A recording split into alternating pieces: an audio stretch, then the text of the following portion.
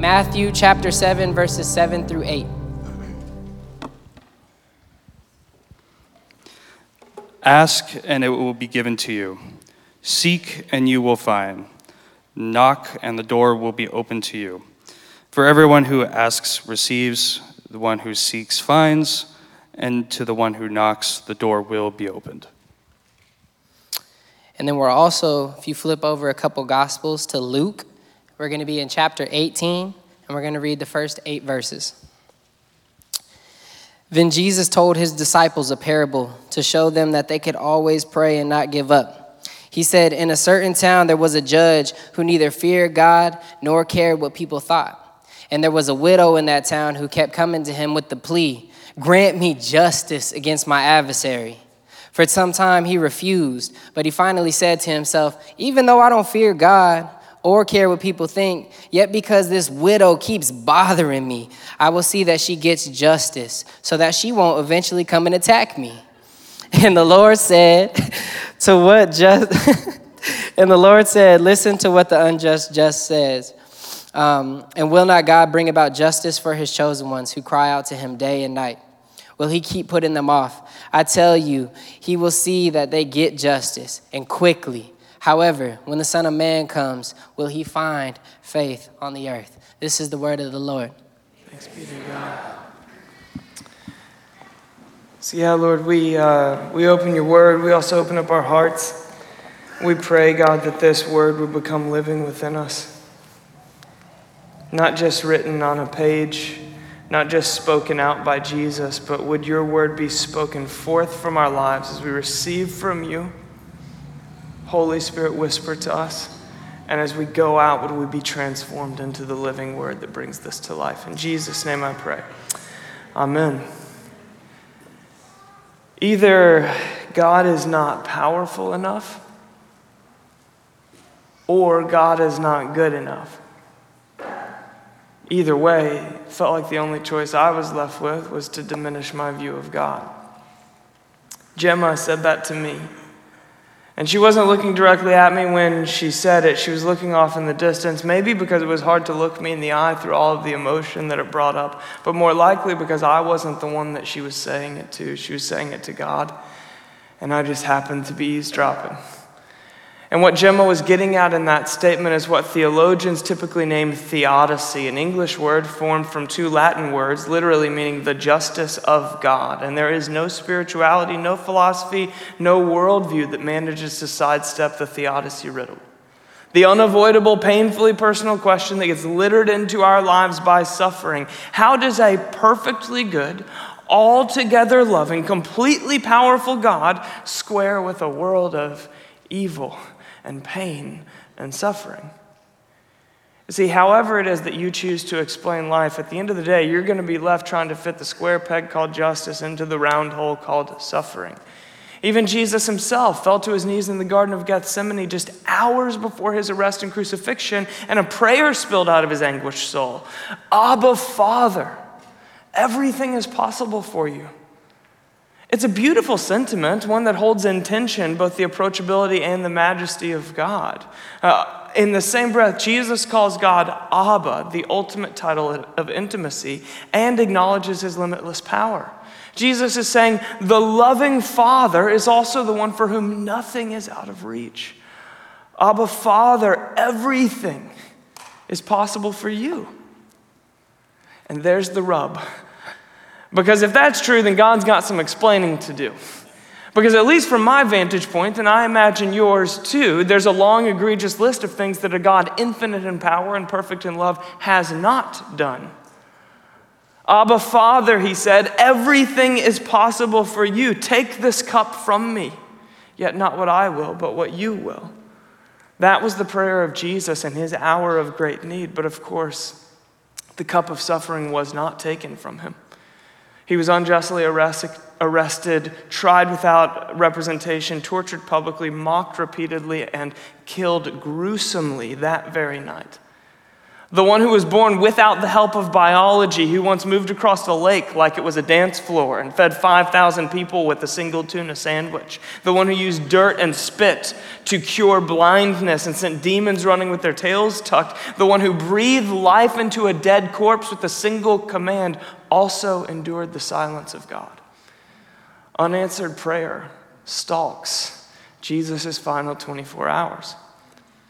So we're nearing the end of a teaching series on suffering titled, In This World You Will Have Trouble. We are taking Jesus' least popular promise and we are staring it down for 6 consecutive weeks.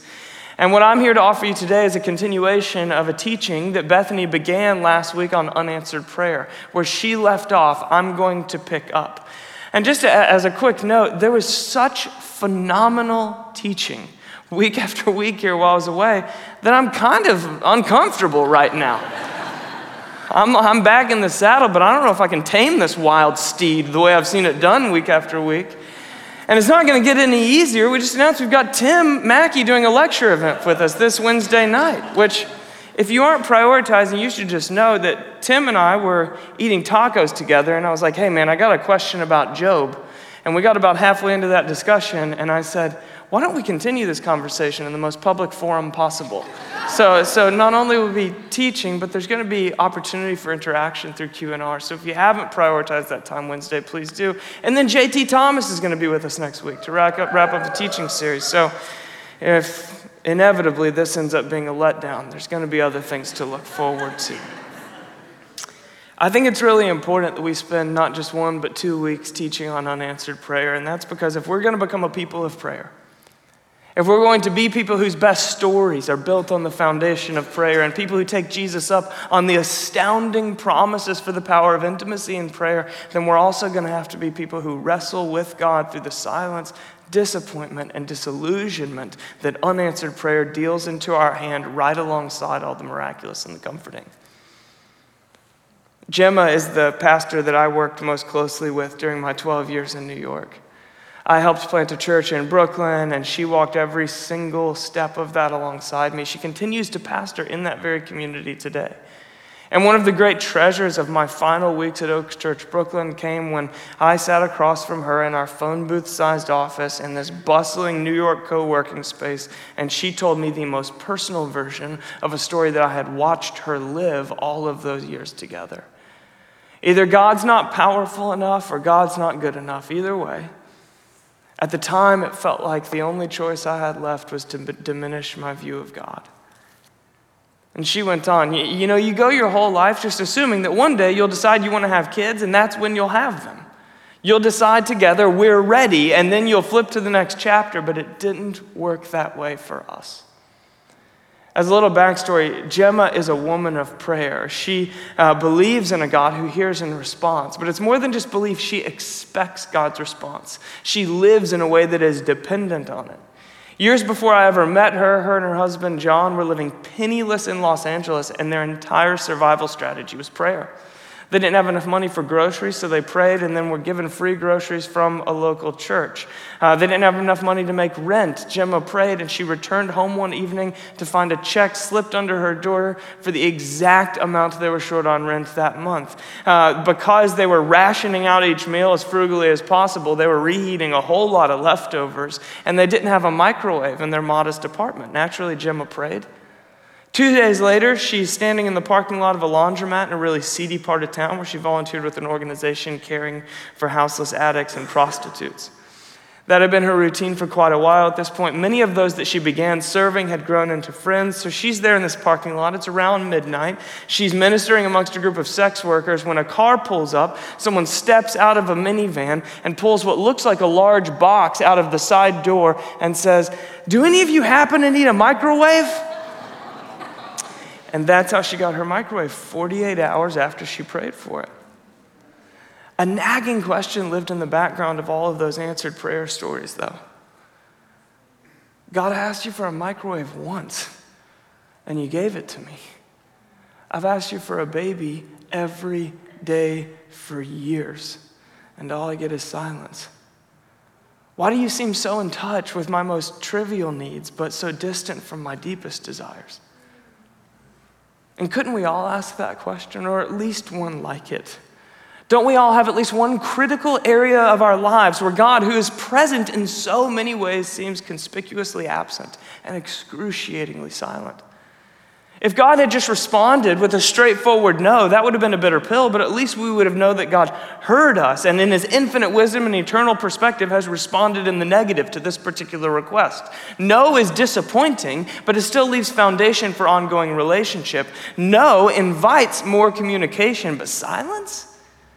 I mean, silence feels like apathy for the sufferer.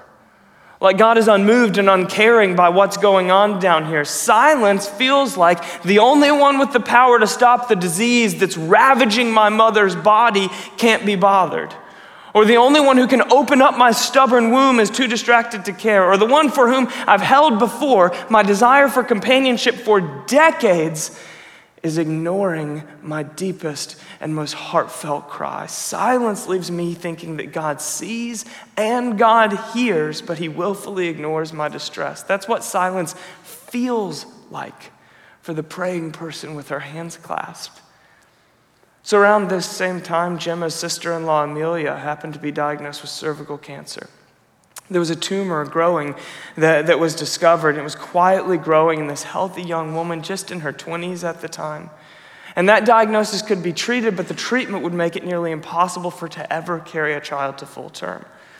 Amelia and Gemma grew really close really quickly through that experience because they began living and walking the mostly silent grief of infertility side by side. But through fervent prayer and then eventually a prophetic picture, Gemma felt certain that God was going to give her brother Johnny and his wife Amelia a baby. So she was faithful in prayer for her. And sure enough, months after her diagnosis, Amelia was pregnant. And then despite all the warnings and words of caution from doctors, that baby grew within her all the way to full term. Henry was born that September. And Gemma celebrated that miracle alongside Amelia. It was within that same year that after several rounds of failed IVF treatment, finally Gemma was pregnant too. And both of these long-awaited prayers were finally being answered. But several months into Henry's little life, Amelia was still in pain. And she was told that it would take a while to recover from cesarean surgery, but this just was not getting any better. So she went in for an examination, and a massive, inoperable tumor was discovered in her abdomen. Her cancer was back and back aggressively. It had been growing in her long enough that it had become attached to several of her vital organs, so the doctors could not operate. There was no chance of removing it this time. But how had they missed it? How had it been allowed to grow this long and gotten this bad? Henry. There was a tumor growing that was shielded by the baby growing within her. Life and death literally growing inside the same woman's body simultaneously.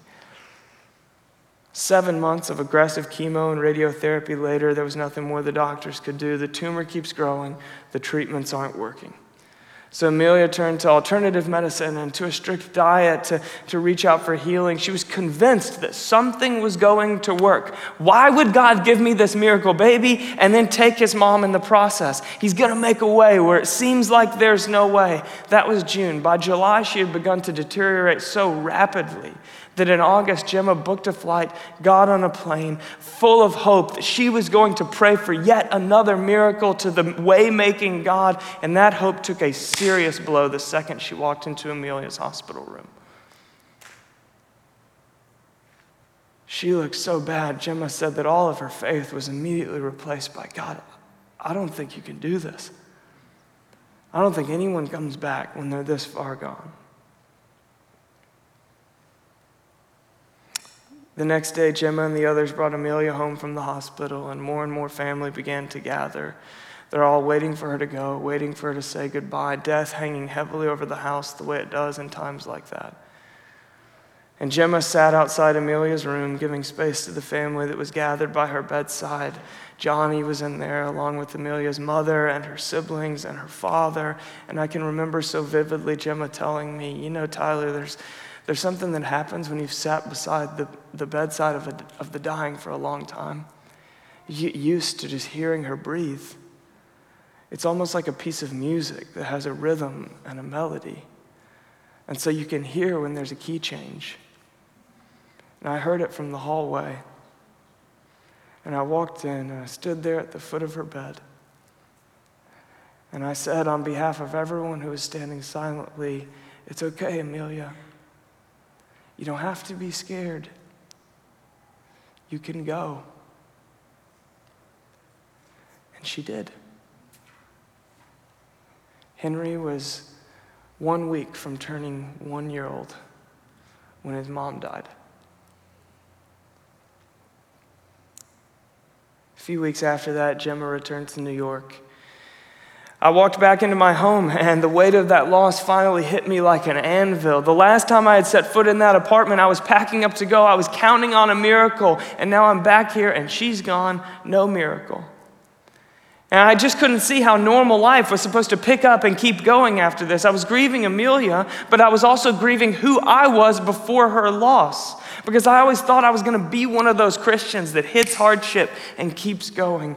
I know now that I'm not that person.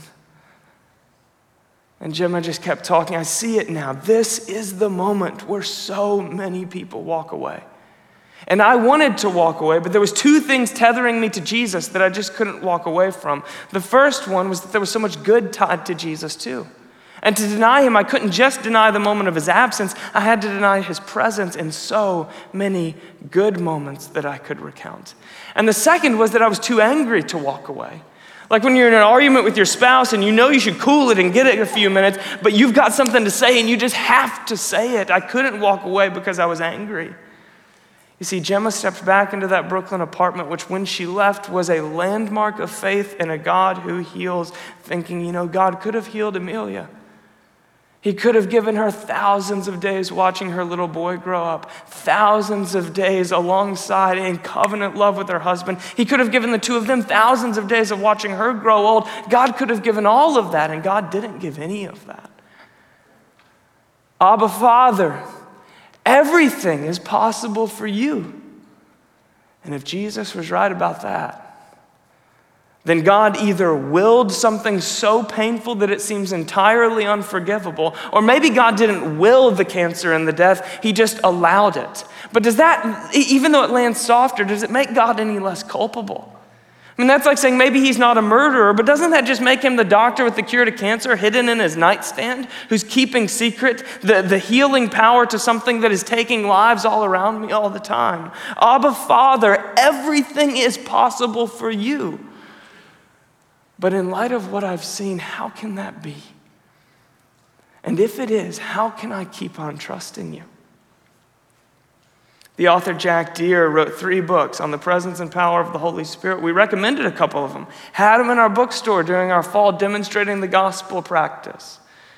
But his most recent book is a memoir, which is titled Even in Our Darkness. And in that book, he tells the story of the miraculous power of God in his public ministry, but of his son's suicide and his wife's subsequent plunge into alcoholism, leading to their eventual divorce in his private life. And in that remarkably honest book, Deere writes, "For decades, I had preached that the mystery of suffering would always elude our understanding. It was an easy thing to say until the weight of that mystery crushed me. Personally, I've had the very real experience of praying for someone in a hospital room that the medical staff had left for dead, only to see that person wake up and go on living. I have personally experienced the heaven-kissing earth kind of power at a God who intervenes. And I have also held the hand of a young man who was in a drug overdose-induced coma. His family had invited me in there because their prayers for him didn't seem effective, and they thought maybe God would listen to me because he didn't seem to be listening to them. And I've taken leaders from my church prayer ministry in there, and I've anointed that young man's head with oil, and I've prayed all the promises I know to pray over him, and I've walked out about an hour later past the same family, grieving the fact that their son's not coming back.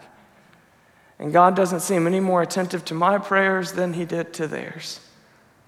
I know the power of God, and I know the silence of God. And sometimes I wonder if maybe I'd handle the silence better if power wasn't on the table at all. Because a God with a personality and a will is relational, sure, and that's beautiful, but that also makes him unpredictable. And maybe it would be easier if we had a God that worked something more like an operating system that delivered predictable results based on us pushing the right kind of buttons, but that's not the God that is revealed on the pages of Scripture. It's not the God that Jesus showed us, and it's not the God that I've walked with all these years. So what do we do with all that? What do we do with the God who gives microwaves in response to some prayers and nothing in response to others? With a God of infinite power and a God of deafening silence? With a God whose power, even his power, is never entirely unstained by the suffering of this world? Well, that is the question that we're bringing to our teaching text today. So we're going to look back at these two passages that were read for us a few minutes ago. One is a straightforward statement of Jesus taken right out of his most famous block of teaching, the Sermon on the Mount. So if you would stick a finger in Matthew 7. The other is a story that Jesus told later, which is recorded in Luke's gospel, and it adds shape and texture to the point that he made so bluntly and concisely in Matthew 7. So stick a finger in Luke 18. And we're going to bounce back and forth between these two, braiding them together like two cords that, when held together, offer us a dignifying, empathetic, instructive, and clear teaching from Jesus on the painful conundrum of unanswered prayer. Ask, seek, knock. Of everything Jesus had to say on the subject of prayer, there's perhaps no more infamous or confusing words than those three simple verbs. Ask and it will be given to you. Seek and you will find. Knock and the door will be open to you. For everyone who asks receives, the one who seeks finds, and to the one who knocks, the door will be open. Now, on the one hand, those words issue an empowering and straightforward invitation. And on the other hand, in our own experience, it does seem that that invitation does not deliver predictable, consistent results. So was this false advertising by Jesus? Was he overpromising here? Or might his invitation actually have been lost in translation somewhere along the way? Well, in these three verbs, what Jesus is doing is he's naming the common trail markers on the journey of prayer, a path that has been tread by men and women of faith throughout the centuries. Prayer is a journey that most often begins with need, but ends in relationship. And that's what Jesus is getting at. He is naming the hidden invitation deep within prayer. Ask refers to the requests that bring us to prayer. Almost every prayer is preceded by a need. Prayer starts with a diagnosis or a car accident or a negative pregnancy test or a credit card bill that keeps climbing or a breakup or a divorce or another holiday with that same loved one absent. Life just has a way of dealing us a card or two that we never saw coming and don't know how to make sense of. We go happily humming along with the elusive but very fragile sense of control that we get used to over our lives when all of a sudden something comes along that gut punches us, mugs us in broad daylight, and leaves us in a story that we don't recognize. And when you don't know the way back to the plot you thought you were living, you pray. You ask in the language of Jesus. Seek is a word that's peppered throughout the scripture, and it's always in reference to God himself. We're instructed to seek God through the stories of kings and judges, through the poetry of the Psalms and the language of the prophets. And by using this word seek here, Jesus is pointing the way along the path of prayer. We come asking, and then we discover relationship with us amidst the mess. We come seeking gifts, and sometimes we get them. But the greatest gift, the one we're guaranteed to receive, and the one that we're really after, is the giver himself. Ask, seek, knock. Jesus' final verb, then the destination of the prayer journey that began with need. Now, biblically speaking, knock provokes the imagery of table fellowship, as in Revelation 3. Behold, or here I am, I stand at the door and knock. If anyone hears my voice and opens the door, I will come in and eat with that person, and they with me. Now, that's a pretty clear and provocative image in today's world of power lunches and takeout dinners and fast food, but it was all the more provocative in the Hebrew world, where acceptance, dignity, and equality were communicated by table fellowship. You see, in Jesus' time and place, to dine with someone wasn't merely to tolerate their company while you get some much-needed nourishment. It was the greatest affirmation of their person and character.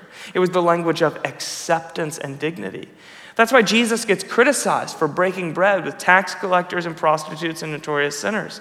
Because it was one thing for a rabbi to be seen conversing with such a person on a street corner, but to sit down at table with them, that was unthinkable. Jesus does not merely tolerate our company or entertain our requests. It was by the way that he lived and the story he told through his life that he offers the greatest invitation of prayer. I affirm your person. I choose your company. I delight in your presence. That's the destination of the prayer journey. Mother Teresa says it this way: prayer enlarges the heart until it's capable of containing God's gift of himself.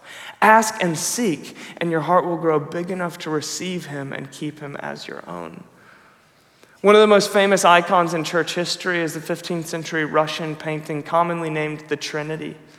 Now, this painting has stood the test of time because it so vividly captures the divine in a common space, the Father, Son, and Spirit sitting leisurely around a table enjoying each other's company. Prayer, in any form, by anybody, is an invitation to pull up a chair to that table and to sit in unhurried, intimate, restful, unbroken conversation with the living God. Or, as Jesus put it, knock, and the door will be open to you. So here is the prayer journey according to Jesus. We come for gifts, we get the giver, and we find ourselves seated at his table, welcomed, accepted, and loved. Ask, seek, knock. Now, all that's great, but of course, some of you are already thinking, yeah, beautiful and poetic Jesus, but what about the other side of the coin? Well, what about when my asking doesn't result in receiving, my seeking doesn't lead to any kind of finding, and despite my knocking, this door is not opening? What about when the events of life send me into prayer, and then prayer leaves me right there, still alone, waiting in the difficult, painful events of life?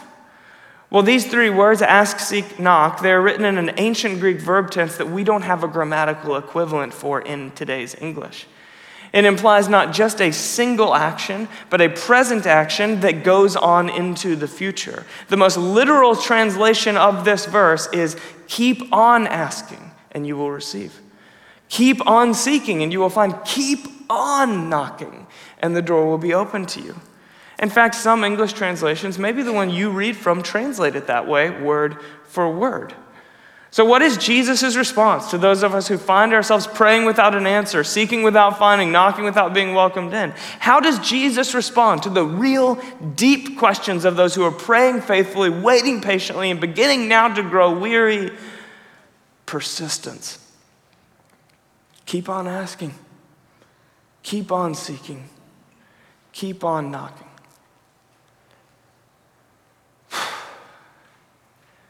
It's an unsatisfying response. And depending on your particular story of praying and waiting, it might even be insensitive, offensive.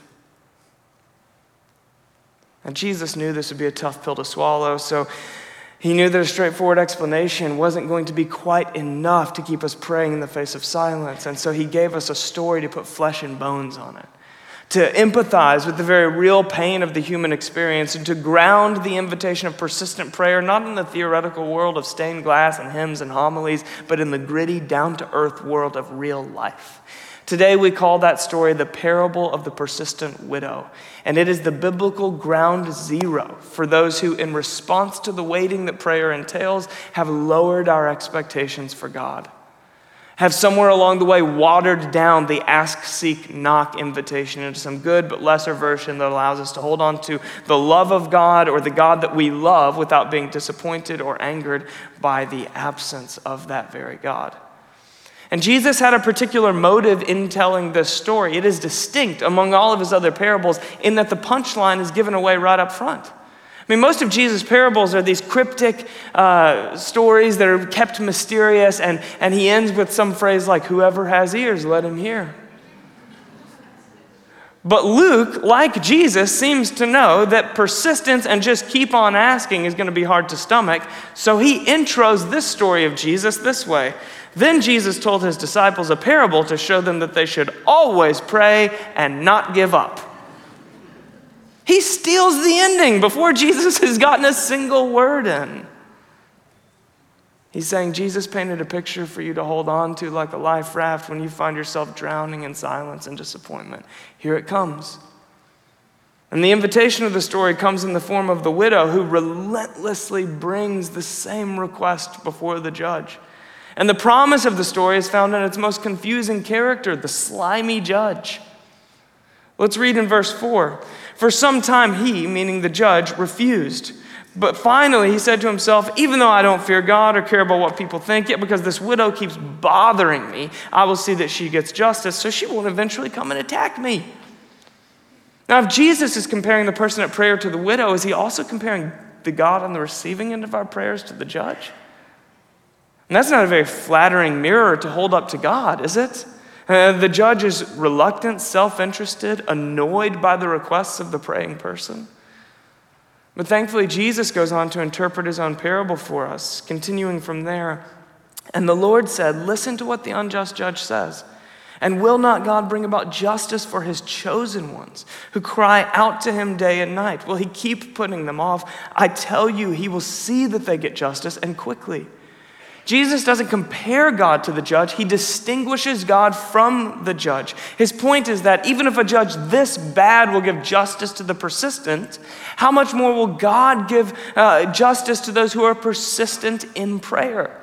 Eugene Peterson says, prayer is not begging God to do something for us he doesn't know about, or begging God to do something that he hasn't time for. In prayer, we persistently, faithfully, trustingly come before God, submitting ourselves to his sovereignty, confident that he is acting right now on our behalf. But where does that confidence come from? Only from the assurance that we are his chosen ones, as Jesus calls us in the very same breath. It's repeated in the language of Romans 8. Who will bring any charge against those whom God has chosen? It is God who justifies. Who then is the one who condemns? No one. Christ Jesus, who died, more than that, who was raised to life, is at the right hand of God and is also interceding for us. What is God up to right now? While I'm waiting and praying and drowning in silence, he's weaving together history into a redemptive good future for his chosen ones, meaning you and me and anyone else who calls Jesus Lord. In fact, Jesus is so interested and involved in the events of your day-to-day life that he is in the ear of the Father, echoing your prayers throughout the throne room of heaven. Scripture concludes by teaching that there are two things that God collects, two things that last forever. This world in its current form is passing away, but there are two things going on in the present that are eternal, and that's our prayers and our tears. God collects your prayers. In Revelation 5, we're offered a glimpse at the receiving end of all the things that we say between dear God and amen. And the 24 elders fell down before the Lamb. Each one had a harp, and they were holding golden bowls full of incense, which are the prayers of God's people. Now, do you realize what this means? It means that every prayer you've ever whispered, from the simplest throwaway request to the most heartfelt cry, God has collected it like a grandmother scrapbooking a toddler's scribbles. God's treasured up every prayer you've ever uttered, even the ones you have forgotten, and he is still weaving their fulfillment, bending history in the direction of a great yes. Revelation does not end with God as a scrapbooking grandmother, though. It ends with God as a powerful redeemer. This is 3 chapters later. I'm going to pick up in Revelation 8. Another angel who had a golden censer came and stood at the altar. He was given much incense to offer with the prayers of all God's people. On the golden altar in front of the throne, the smoke of the incense, together with the prayers of God's people, went up before God from the angel's hand. Then the angel took the censer, filled it with fire from the altar, and hurled it on the earth. And there came peals of thunder, rumblings, flashes of lightning, and an earthquake. Now, this is atonement or ancient temple imagery to say that at the proper time, God is tipping the prayer bowl, and he's pouring our requests out on the earth. He's collected every prayer that you've ever prayed, and redemption comes when he rains those prayers down on earth once and for all. The renewal of the world, heaven and earth restored as one, begins when God pours out all the prayers of his children throughout history like a purifying fire over creation with one great resounding forever yes. Every prayer, in the end, is an answered prayer. Some are still waiting on that yes, but it's coming. That's the kind of judge that we're dealing with. God collects more than just your prayers, though. He also collects your tears.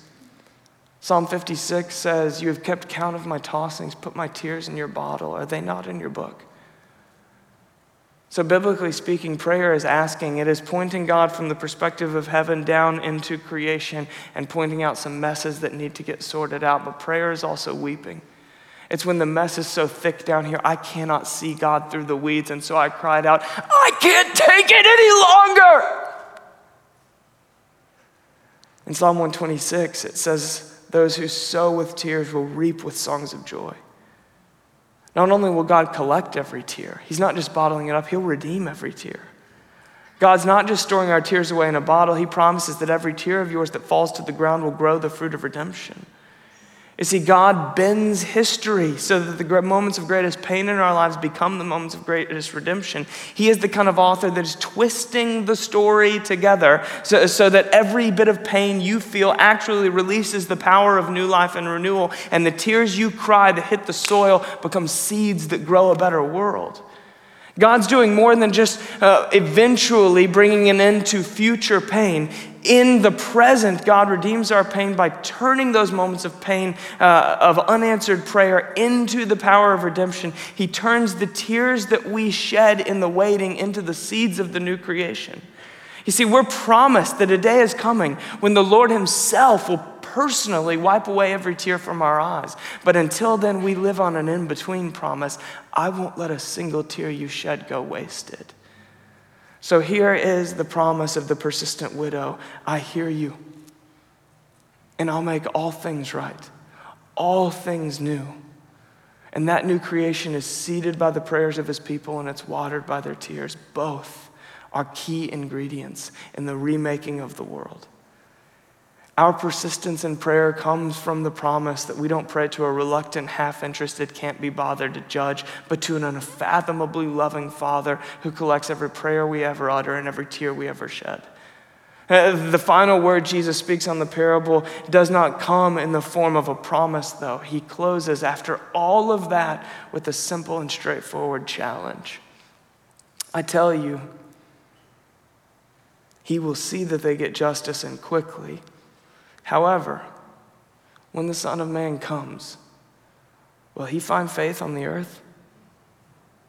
See, even Jesus seems to admit that most people lose steam in this long journey of asking, seeking, and knocking.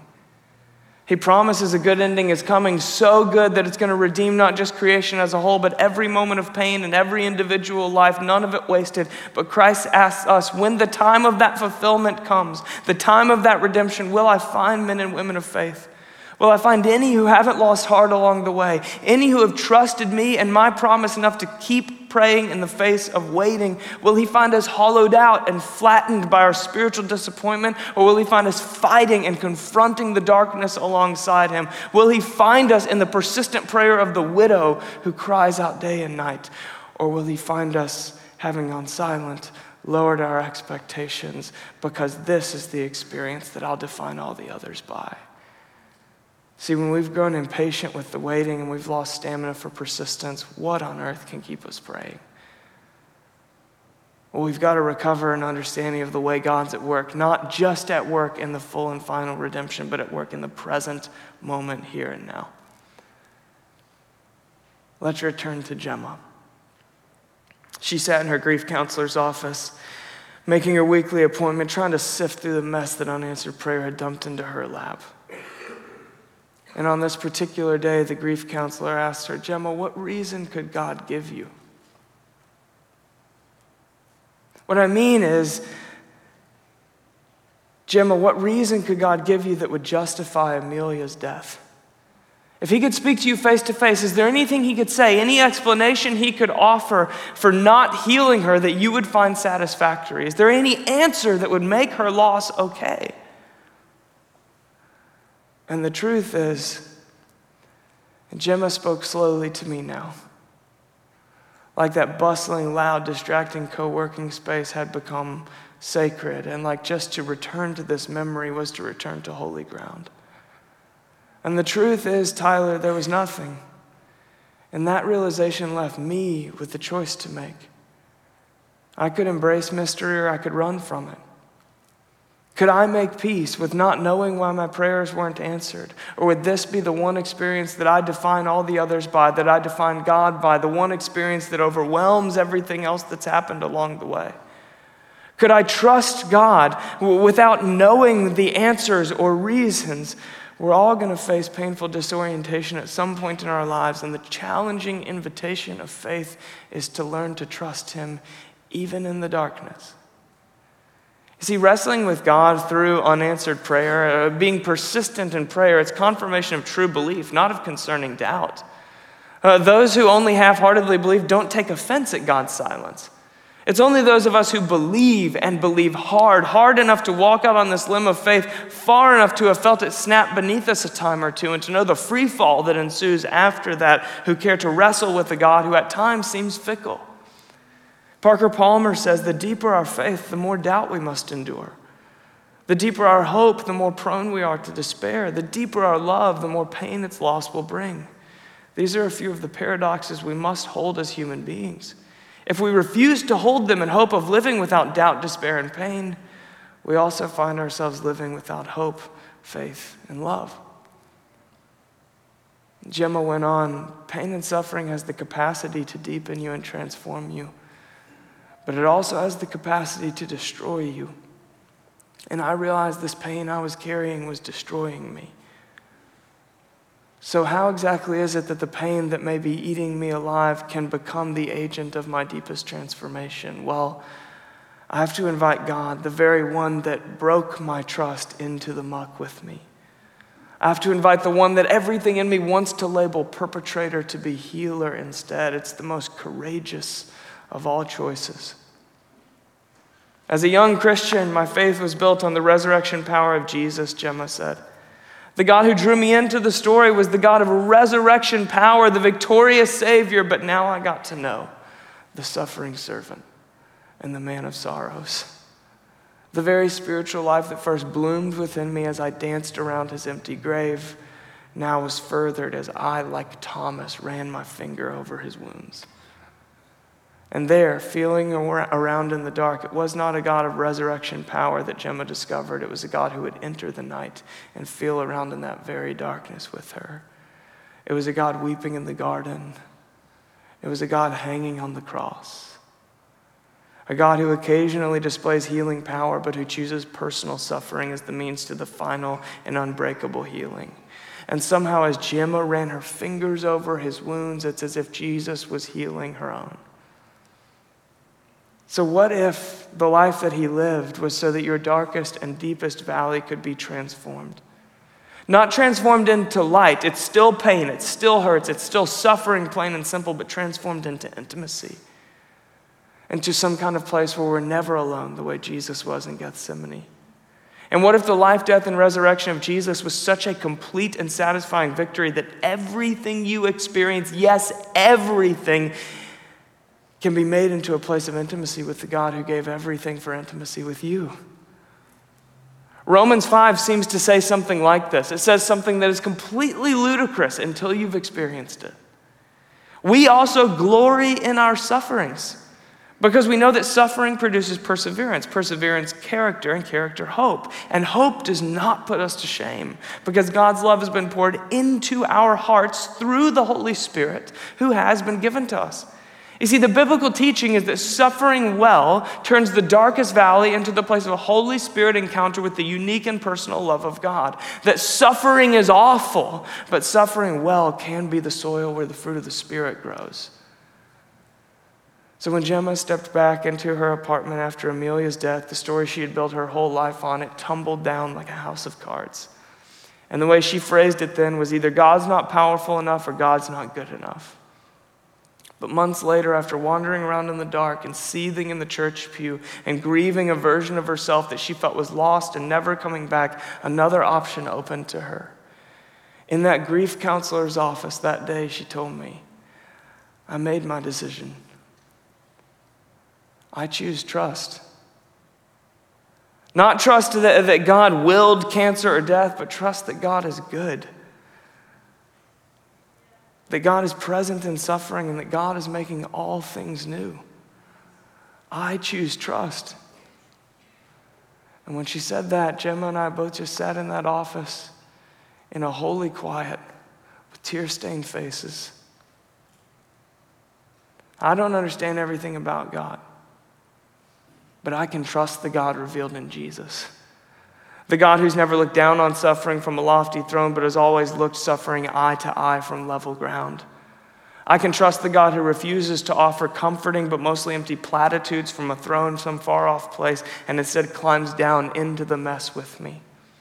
And all of the biblical highlights, the subtext that lives behind every miracle on the pages of Scripture, and the soundtrack that hums beneath the life of every saint is a defiant and courageous choice that in the face of the dark experiences of life that feel like God's absence and silence, to say, I choose trust. This is why C.S. Lewis wrote, Satan's cause is never more in danger than when a human, no longer desiring but still intending to do God's will, looks round upon a universe from which every trace of him seems to have vanished and asks why he has been forsaken and still obeys. In other words, trust, when it's costly, when it's hard, when it has to be chosen, is the great defiance from which redemption springs. And so today I want to land here. Acts chapter 12 tells the incredible story of Peter's supernatural deliverance from prison. You've probably heard the story before. Peter gets thrown in jail for his faith. There's a public execution date set for tomorrow. And so the church gathers at somebody's house, prays all night that God would free Peter, and then Peter shows up at the prayer meeting. It turns out that in response to prayer, God's opened up a locked jail cell in the middle of the night and then supernaturally GPS guided Peter to the location of a prayer meeting he didn't even know was happening. That's the headline. That's the story everybody remembers from Acts 12, and it's a really good story. It's one worth remembering, but I'm not that interested in the headline. I'm caught up in the subtext. And so I want to offer you the backdrop which that miracle happens in front of. This is Acts 12, starting in verse 1. It was about this time that King Herod arrested some who belonged to the church, intending to persecute them. He had James, the brother of John, put to death with the sword. When he saw that this met with approval among the Jews, he proceeded to seize Peter also. Wait. God miraculously freed Peter, but James was unjustly executed? Why? Why would God respond miraculously to prayer for Peter, but silently to prayer for James? I mean, we're talking about two men that are in his inner circle. We're talking about his core three, so it can't be that he preferred one of them over the other.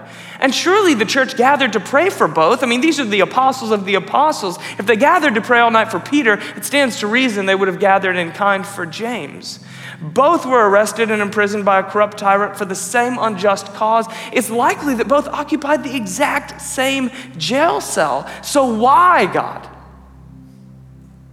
Why let James die if you've got the power to teleport Peter to safety?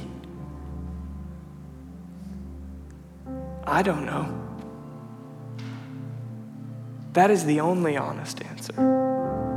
I don't know. Here's what I do know. I know that God works slowly, but it's out of compassion, not apathy. That the Lord is not slow in keeping his promise, as some understand slowness. Instead, he is patient with you, not wanting anyone to perish, as it says in 2 Peter.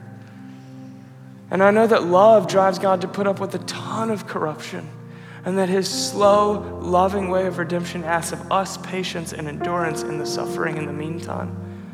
And I know that when I read Acts, I see a seasoned and resilient kind of faith. I see a praying people who dance with God through miracle, but who also bear with God through mystery. I know that lost in the background of the action sequences and miraculous montages of Acts chapter 12 is this: a community that gathered to pray all night for Peter, even when they tried that the night before and watched their friend executed. A community who kept on praying in the face of unanswered prayer. A community who persisted in prayer. Where does that come from? Only from the belief that God's bottling up my tears like fine wine and he's saving them right next to my prayers. that both of those are key ingredients in redemption, and that he loves me too much to let either one go to waste. So can we recover that legacy from our ancient ancestors? Can we preserve it and enflesh it in our lives and express it with our bodies? Can we become a persistently praying kind of people? Jack Deere, whose memoir I referenced before, goes on to write this. What was more supernatural? A healing or a heart that still worshiped as cancer ravaged the body in which it beat? I can't say. I just wanted a heart like that. And I ask you, which one is more supernatural? Is it a God that can throw open a locked jail cell and teleport Peter to safety? Or is it a community that prays even when all they got is silence the very night before? I can't say. All I know is I want to be a part of a community like that. So Bridgetown Church, can we recover the legacy of our ancient ancestors? Can we express it with our bodies and enflesh it in our lives? Can we become a persistently praying kind of people?